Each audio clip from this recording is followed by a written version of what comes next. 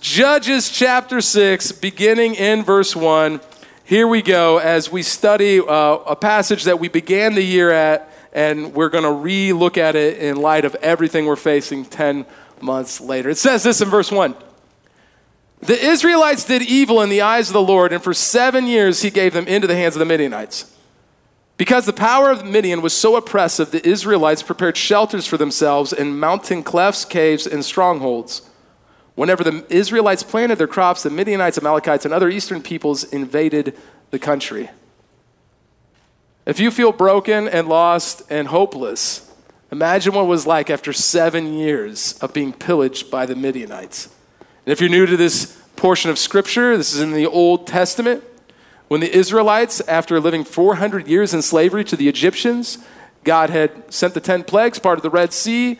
Moses and everyone traveled across. They spent 40 years in the wilderness, and eventually they will get the promised land. They have now moved into the promised land, but they're getting people groups invading. So God is raising up a judge here to oversee them and lead them, a prophet. It goes on in verse 4. It says, they camped on the land and ruined the crops all the way to Gaza and did not spare a living thing for Israel. Neither sheep nor cattle nor donkeys. They came up with their livestock and their tents like swarms of locusts. It was impossible to count them or their camels. They invaded the land to ravage it. Midian was so impoverished, the Israelites, that they cried out to the Lord for help. I don't know what you're facing in your life right now, what problems, what insurmountable things you're facing. Broken relationships, difficult financial outlook, a loss of a job, loss of a pet, struggling in some way. I don't know, what you're facing. We're going through having 3 little kids. We're raising them, and it's like, okay, God, how do we do this? Well, what is it that you're facing right now? Here's what I want to share with you. If you want to make the greatest impact you possibly can with your life, I believe as a Christian that the Bible teaches us it's not just the powerful, the prestigious, or the talented people. It's not the most powerful or talented human in the room that could make the biggest spiritual impact. It's the person willing to fully unleash the power of Jesus Christ in their life. And we started this year with one word as a church. It was unleash. That after 6.5 years as a church, now 7 years, having started in a home to seeing all that God has done. And many of you in this room right now have either given your life to Christ in the last few years or gotten baptized or both. And that we're in a place now where we've had healthy stability and we're ready to completely unleash what God wants to do in our life in 2018. That was what we preached on from Judges chapter 6 all the way back, Vision Weekend in January. And now as we have updated how that's actually going to occur over the next 9 days and over the next 9 months, we need you. It's time to live this out and to say, God, you could do more than we could. And so I'll ask you the same question we started the year with. Will you remove the leash you and I have put on God in our lives? I haven't put any leash on God. I've been following the Lord for 19 years. I had a radical life transformation and living in a fraternity house in college, and I've been following him ever since. But I often take 2 steps forward and 1 step back. It's part of the growth period, and relinquishing control in our lives is not easy. The truth is, Revelation 5 compares Jesus to a lion because he was of the tribe of Judah, and that the Lion of Judah, this untamed animal that C.S. Lewis writes about, is the only one with the power and the authority to bring not only salvation, but transform our lives and this world around us. You don't have to believe that, but I want to tell you as a pastor, I believe the scriptures teach that a Christian should view the world in which the only way that true hope is found and could be accomplished is when we fully unleash Jesus at work in our life.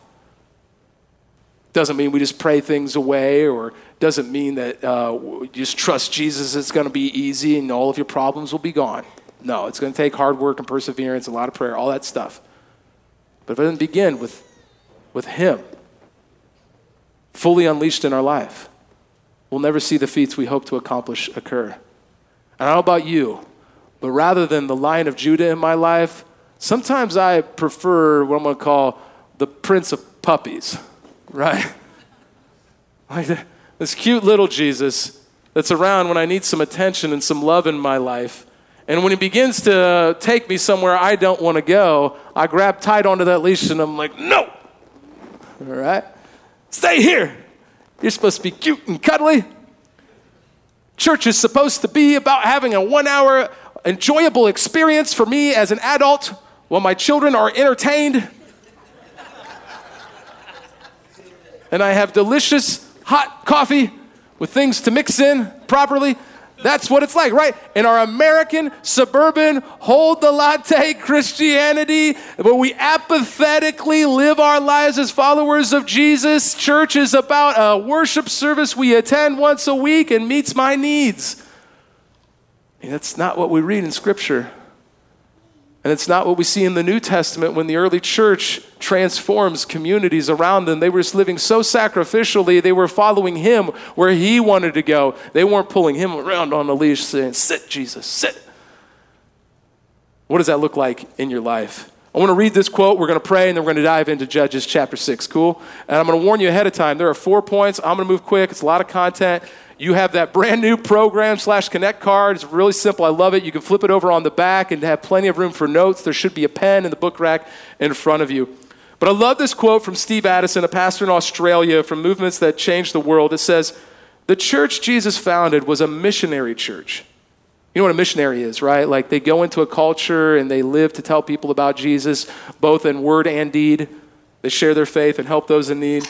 Its existence and activities were an expression of its missionary calling. Its members were fearlessly determined to win others to faith in Jesus as the crucified and risen Messiah. Their mission field began at home in Jerusalem and Judea and extended to the ends of the earth.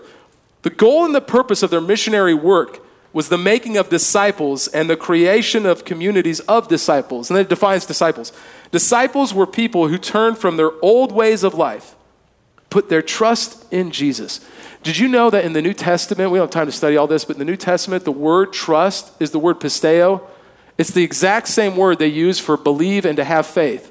So in John 3:16, when it says, whoever believes in him, in Jesus, shall have eternal life, it could also say whoever trusts in him. You can't believe and have faith in your head and not trust him in your life. That's the difficult part. Disciples were meant to put their trust in Jesus and obeyed his teaching.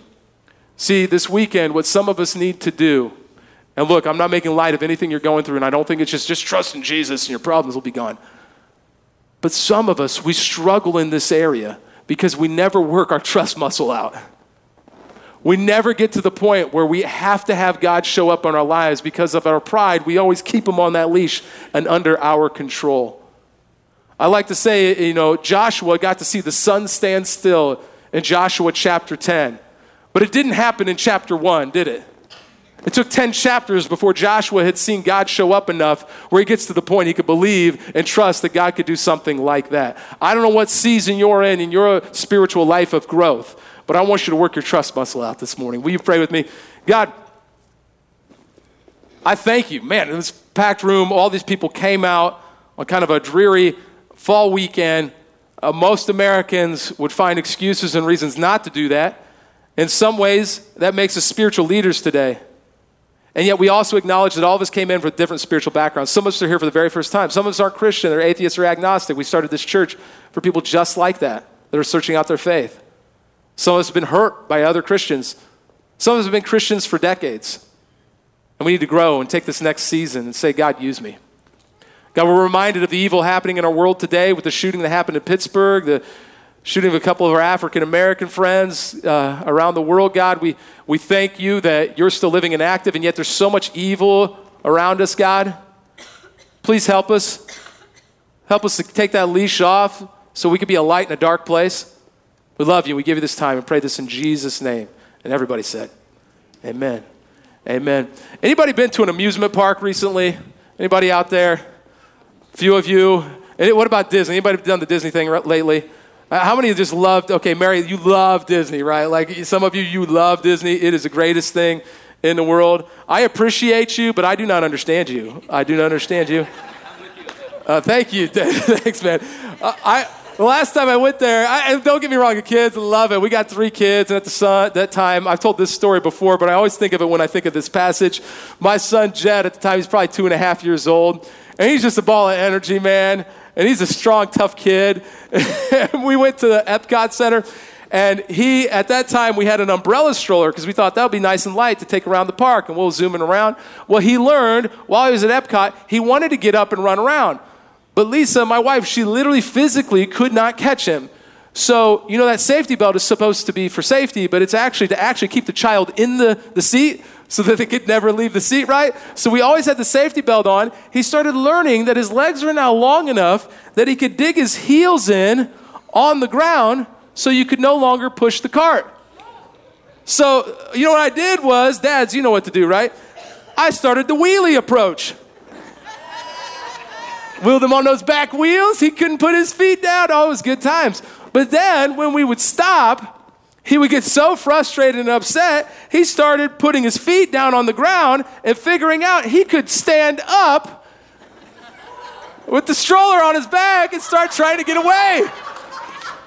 Dude, I can't make this up, man. This is just how I told lots of stories. This is how he is. And we get frustrated, so then I'm holding on to him. Then he starts getting really upset because it's due for a nap by this point in the early afternoon. And so he begins to try and get out of the seat as I'm pushing him, forcing his weight down to the point he starts ripping the seatbelt away from the stroller. And that's when my wife and I were like, we got to get back to the hotel and get a nap. It's a little over a year ago. So we decided to start heading out of the park. Now, Disney, they are so smart, aren't they? As we're getting out of the park, we notice there's a Starbucks right as you're coming out of the Epcot Center. So we went in there because Lisa and I, we're going to need coffee to get through the rest of this day. And when we were in there, the kids saw all these Mickey donuts and cookies and I don't know what else. So I think we got them like cupcakes. They got so hyped up on sugar. By this point, Jet has completely lost his ever-loving mind. And we're trying to leave the park, and he's going nuts. He doesn't want to leave. He's trying to put his feet down because he realizes not only are we leaving where the cupcakes were, we're leaving the park altogether. And now he's really upset. And so he's trying to get down. I'm wheeling, trying to run out of Disney as fast as I can. When he gets so desperate for help, he begins to shout, "Help! Help me!" I'm not making this up. I'm running through the park with a child going, "Help me!" People looking at us thinking I'm kidnapping my own child. But that's how desperate he is. He got so fed up and frustrated. And whenever I think of that desperation, that's where the Israelites had finally gotten in this passage. Here's the thing. If you want to unleash God fully in your life in this moment, over these next 9 days and 9 months, you're going to have to get to the point of desperation where you're unafraid and unashamed, like a child, to cry out to the Lord for help. We're going to need to do it as a church these next 9 days for sure, because we don't know where those funds are going to come from. It's like, okay, God, we don't get to dictate the time, and you're going to have to do this. We're going to hit our knees every day. If this is your church home, we need you to pray. So if you're taking notes and you want to unleash the Lion of Judah now in your life, the first point I want to make is you got to cry out to him. Cry out to the Lord for help. Cry out to him. Look at verse 6 with me again. See, in verse 6, at the end of that passage, it said this in Judges chapter 6. Yeah, put that up real quick. Midian so impoverished the Israelites that they cried out to the Lord for help. 7 years, they've been pillaged.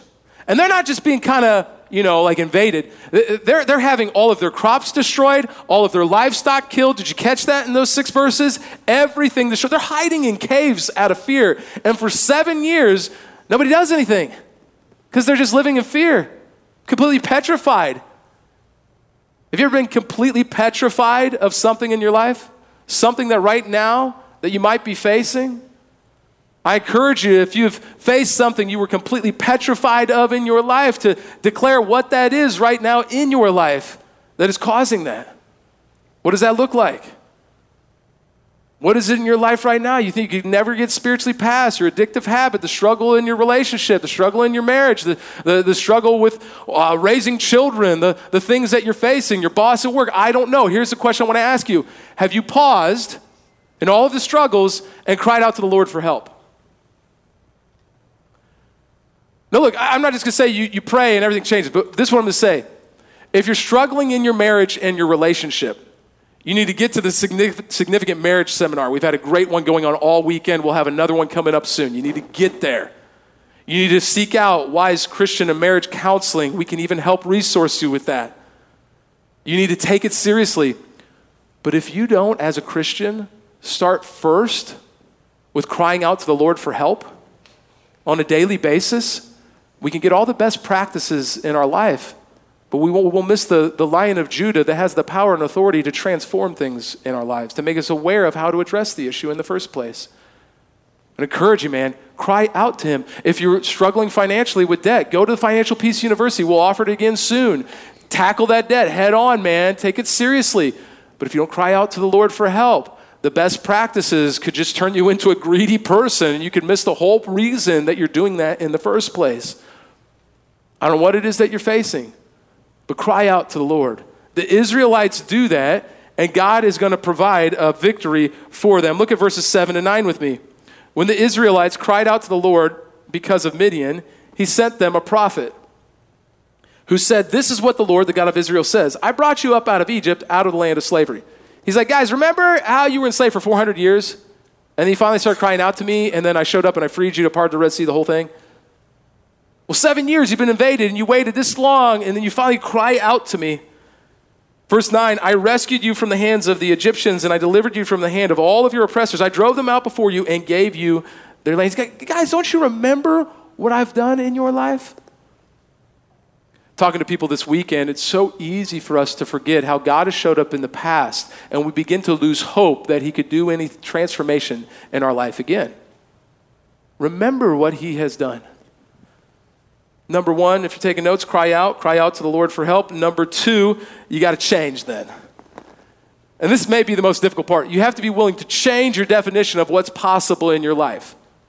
To see your life through the eyes of the Lord, through God, that the Lion of Judah, fully unleashed in your life, Jesus Christ's power, the resurrection power in your life could transform the area that you feel hopeless in. But if you struggle with that and you're like, oh, that's easy to say, you're not alone. Gideon, the leader here that God raises up, has the same feelings. Look at verse 13. Pardon me, my Lord, Gideon replied. But if the Lord is with us, why has all this happened to us? Why are all his wonders that our ancestors told us about when they said, did not the Lord bring us up out of Egypt? But now the Lord has abandoned us and given us into the hand of Midian. Womp womp. Right? Like that's how we get. It still happens to me today. You start comparing, you get on social media and you see those Instagram photos and you start comparing your life to someone else. Whew. That's trouble. So I wish my husband was like him. I wish she was like this. I wish I was a better mom. I wish I was better at my job. I wish I was as successful as that guy. I wish my kids were well behaved like them. And then some moms are like taking pictures in their house impromptu, and there are no dirty dishes or laundry on the floor. And you're just like, what's wrong with me? And we quickly allow external things to begin to define our identity and self-worth. Scripturally speaking, the only things that should determine, because that's what's happening to Gideon here, right? He's seeing they're being invaded, and he begins to say, well, nothing could change, God. This is just how it's going to be. And he's got to change his definition of what is possible, to stop comparing it to other things in his life. Many of us need to learn that the only thing that has permission to define our identity is Christ alone. That's it. Jesus was defined only by being a son of the living God. When he's baptized in that moment with the Father and the Spirit as the dove descends, and he says, this is my son with whom I am well pleased. That is where Jesus finds his identity to go do his 3 years of active ministry. There's nothing else in your life that should define you than being a son or a daughter of the living God. That's it. And so when you are that, when you find your identity in him, it changes your definition of what's possible in your life, of how he could use you, of how he could transform that area of hardship. And some of us go, yeah, but you don't understand, not me. Look, if the Bible is true, then anyone in this room right now should have the idea that God could use you to lead a Bible study, to start an outpost, to start a ministry, to share your faith in word and deed with your friends and family, to transform the culture around you, to be a light in a dark world? Anybody. Because it's not about talent and ability. It's about whether God is unleashed in your life or not. Or are you still trying to hold on to control? Man, that preaches to me after 19 years of following Jesus. Now I want to get him back. Sit, Jesus. And he wants to say, no, let me lead you. Let me lead you. The third point, none of us like this one. No one, we hate this word in our culture. Conform. Ooh, that's evil. I got a whole separate message I'd love to do sometime on how enlightenment thinking and individualism has affected our view of our society around us in 21st century culture, but that's for another time. What I'd like to do today with you is just admit that in our individualistic culture, we don't like things like conformity. But the truth is, what he teaches us, if we unleash him in our life, we're not leading now, we're following. And so we conform to his leadership, his perspective, his worldview, to the scriptures to say, okay, God, how can I become one of those disciples that trusts and obeys you in a way that I could see you show up more and more in my life? Because the greatest world changers the world has ever seen has not been the most talented people. A lot of times we don't even remember those people. It's people like Mother Teresa that so conformed her passion to Christ for those who were broken and hurting and lost that she did something that no one else in that society had seen accomplished. That's what it takes. That's what world changing looks like. See, look at verse 14 with me and to 16. The Lord turned to him and said, go in the strength you have and save Israel out of Midian's hand. Am I not sending you? God says, look, guys, I know you feel like this isn't possible, but if you change your definition of what is possible and then you conform and adjust your perspective to my eternal one, I'm telling you it is. And look what Gideon does here in verse 15. But Lord, Gideon asks, how can I save Israel? My clan is the weakest in Manasseh, and I am the least in my family. You may not be an Old Testament expert, but you can grasp this. Manasseh was not one of the good tribes. In fact, in parts of Scripture, they were known for being one of the bad ones. And he says, look, I'm from Manasseh, right? Like, I'm from Kentucky, man. You don't understand what this is like. I love Kentucky, just not their basketball, but. And not only that, but he's like, I'm from the weakest family. He's like, you don't understand, I'm from the worst tribe, the weakest clan, the most loser family in the whole nation of Israel. Why? What are you doing, God? And he's like, no, but it's because it's not about your talent and ability or what clan you're from, what your socioeconomic status is, your ethnicity, your social, cultural background. What matters is whether you conform and adjust your perspective, my eternal one, because then I can use you. Which, by the way, Gideon won't only have victory eventually in chapter 7 and defeat the Midianites. He will do it not with tens of thousands of soldiers like they would have thought, not with 3,000 soldiers, but with 300 soldiers. Defeat all of these Midianites that they compared to locusts. There were so many of them. And it was like God was saying, look, I can use you. But you have to adjust your perspective, conform your worldview to his. We have people in our church who have done that very thing, been transformed, given their life to Christ, been baptized here. I've mentioned some of these stories over the years, like Christina Huffines, a single mom, gave her life to Christ, started Online Divas, doing this pantry that's just grown like crazy. It's own nonprofit now because God so transformed her. She wanted to reach people like her. And then Rich Abbott, same story. I saw Rich around here somewhere and started wrestling theology, came to Christ through pub theology a number of years ago, and then wanted to reach people like him. And like WWE wrestling, now that once a month they put on a wrestling show, put a ring right here, and it's nuts, like legit wrestling ring. Don't come there for like Christian wrestling. It's like an outreach event, and I'm telling you, it's so cool. We have had more people come to faith in Jesus over the last year through that ministry than about any other area of ministry in the church. I saw John Gammon here this weekend, who he's shared this on video before, but came out of prison and for 18 years now is ministering to high school students, trying to reach people like him before they make the decisions that he made. And it's so cool to see how God can transform and lead other people. I want to show you just 3 people who in the last year have been baptized and they wanted to share their stories of transformation. Some of them have been around church or spirituality for a while and some hadn't. And this is why we're going north, south, east, and west. We're doing what's in that brochure. We're going to have 5 new churches because we want to believe that God can multiply his kingdom today and have a whole lot more stories like this. Let's watch this together. Hi, I'm Jackie O'Keefe. While I've only been attending Mercy Road for about the past year, I feel like I've been a part of Mercy Road since before they even had a church building. So I definitely feel at home here. I'm Ryan. I've been attending Mercy Road for a year.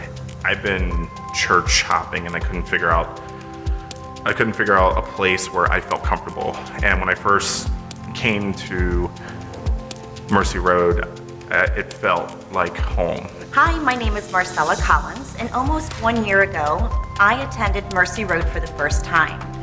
I was emotionally and spiritually lost and looking for answers after the loss of my son.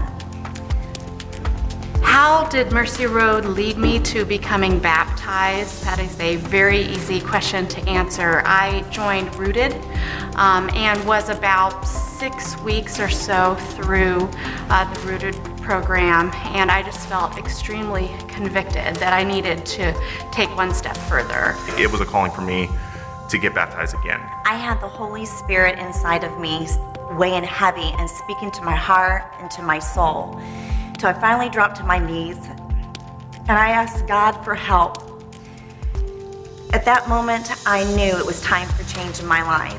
As I progressed through Rooted each week and established those relationships and asked the tough questions and got those answers I've always wanted, I felt more and more convicted that I needed to become baptized. I know with baptism you just get dipped in water, but it's more than that. It's having that relationship with God and putting God first. What I needed was to be baptized for my heart and my soul to be cleansed.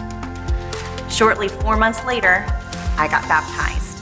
And it was the most glorious day of my life. To see my family and my friends present that day to witness my moment of accepting God into my life really has changed my life. I have a vision that I've never had before, and I just really want to say thank you to Mercy Road and thank you to God for this new journey of life that I'm walking, and I know that I'm a child of the King.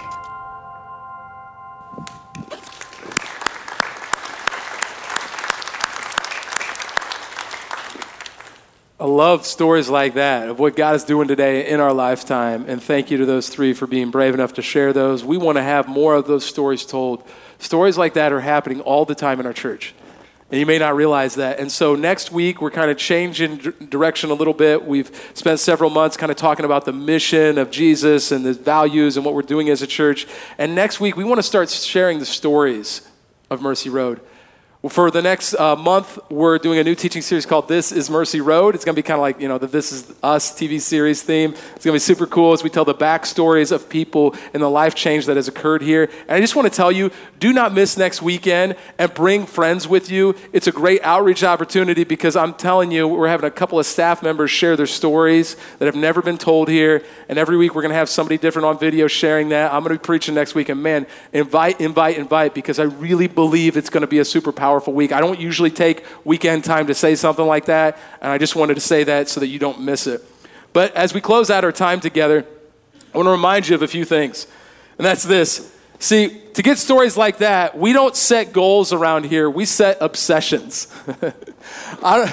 We're just obsessed with accomplishing the mission of Jesus. Like when you see that brochure there, that's not just like a little bit of light thought was put into that. Like we're going to be obsessed until we see those 4 churches actually operating and accomplished, not because we're great, but because he is.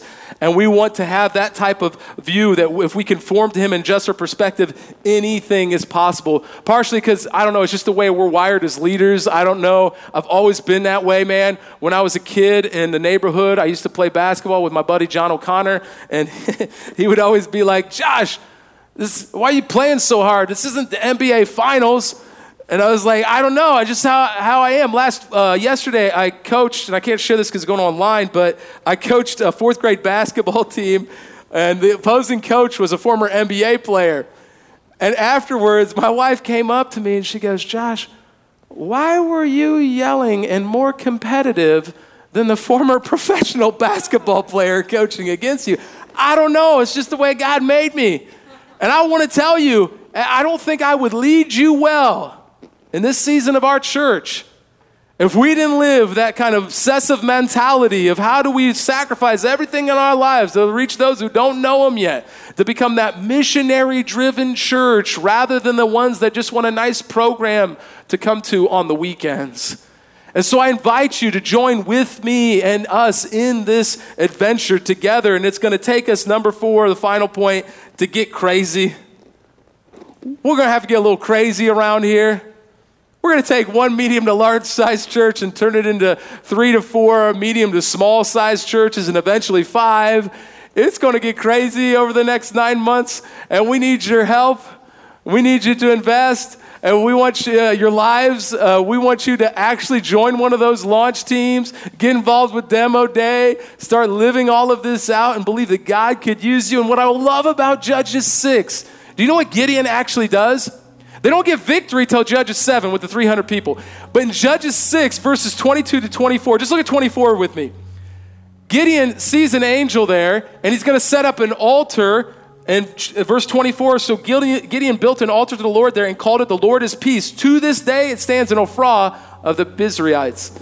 That he builds an altar and gives sacrifices and worships God in that place before he gave him the victory. That's counterintuitive to the way we think, isn't it? We think like, God, do this for me, and then I'll worship you. And Gideon says, no. I'm going to worship you because I've changed my view and my definition of possible. I've conformed my perspective to yours. I've cried out to you, and now I'm going to get crazy enough to even worship you before the victory even occurs. Because I'm going to work that trust muscle out a little bit and say, God, you're going to have to show up.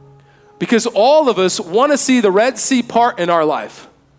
But no one wants to stand at the edge of the Red Sea with Pharaoh and his army coming to kill them. But it was only when Moses and the Israelites put themselves in that position that God provided that miracle. And some of us need to begin to practice our faith and our trust a little bit in small increments, and then more and more to see him show up more in our lives. I want to encourage you to do 2 things as we close our service out together. If Mercy Road is your home church, I told you we would do this, that there is a commitment card on your seat there. If Mercy Road is your home church and you couldn't attend one of the dinners, if you're new to Mercy Road, ignore this for just a moment. But I want to encourage you to prayerfully consider making a 3-year commitment with us. However that looks for you and your family, not about equal giving, but about equal sacrifice. And here's why. Because number 1, obviously we need your help right now, not just financially, but with all the things happening, it's going to take a lot of new people getting involved. And number 2, your faith is going to grow because of it. I guarantee you. When my wife and I moved here from Southern California to start the church in our house, I'd never done anything like that. I didn't even like talking to people about money. And I got convicted, man, Jesus talks a lot about this because one of the things that rules our life. And I began to go, okay, Lisa, what does this look like in our lives? And the staff over the last couple of years has asked me to share more details of how we've seen this lived out in our lives. And I want to share this with you, not as a humble brag, but because I want to demonstrate that God is real. He is living and active. When we bought this building as a 3-year-old church, we asked a church that didn't have the resources to raise the funds to purchase this property. And we saw it all happen.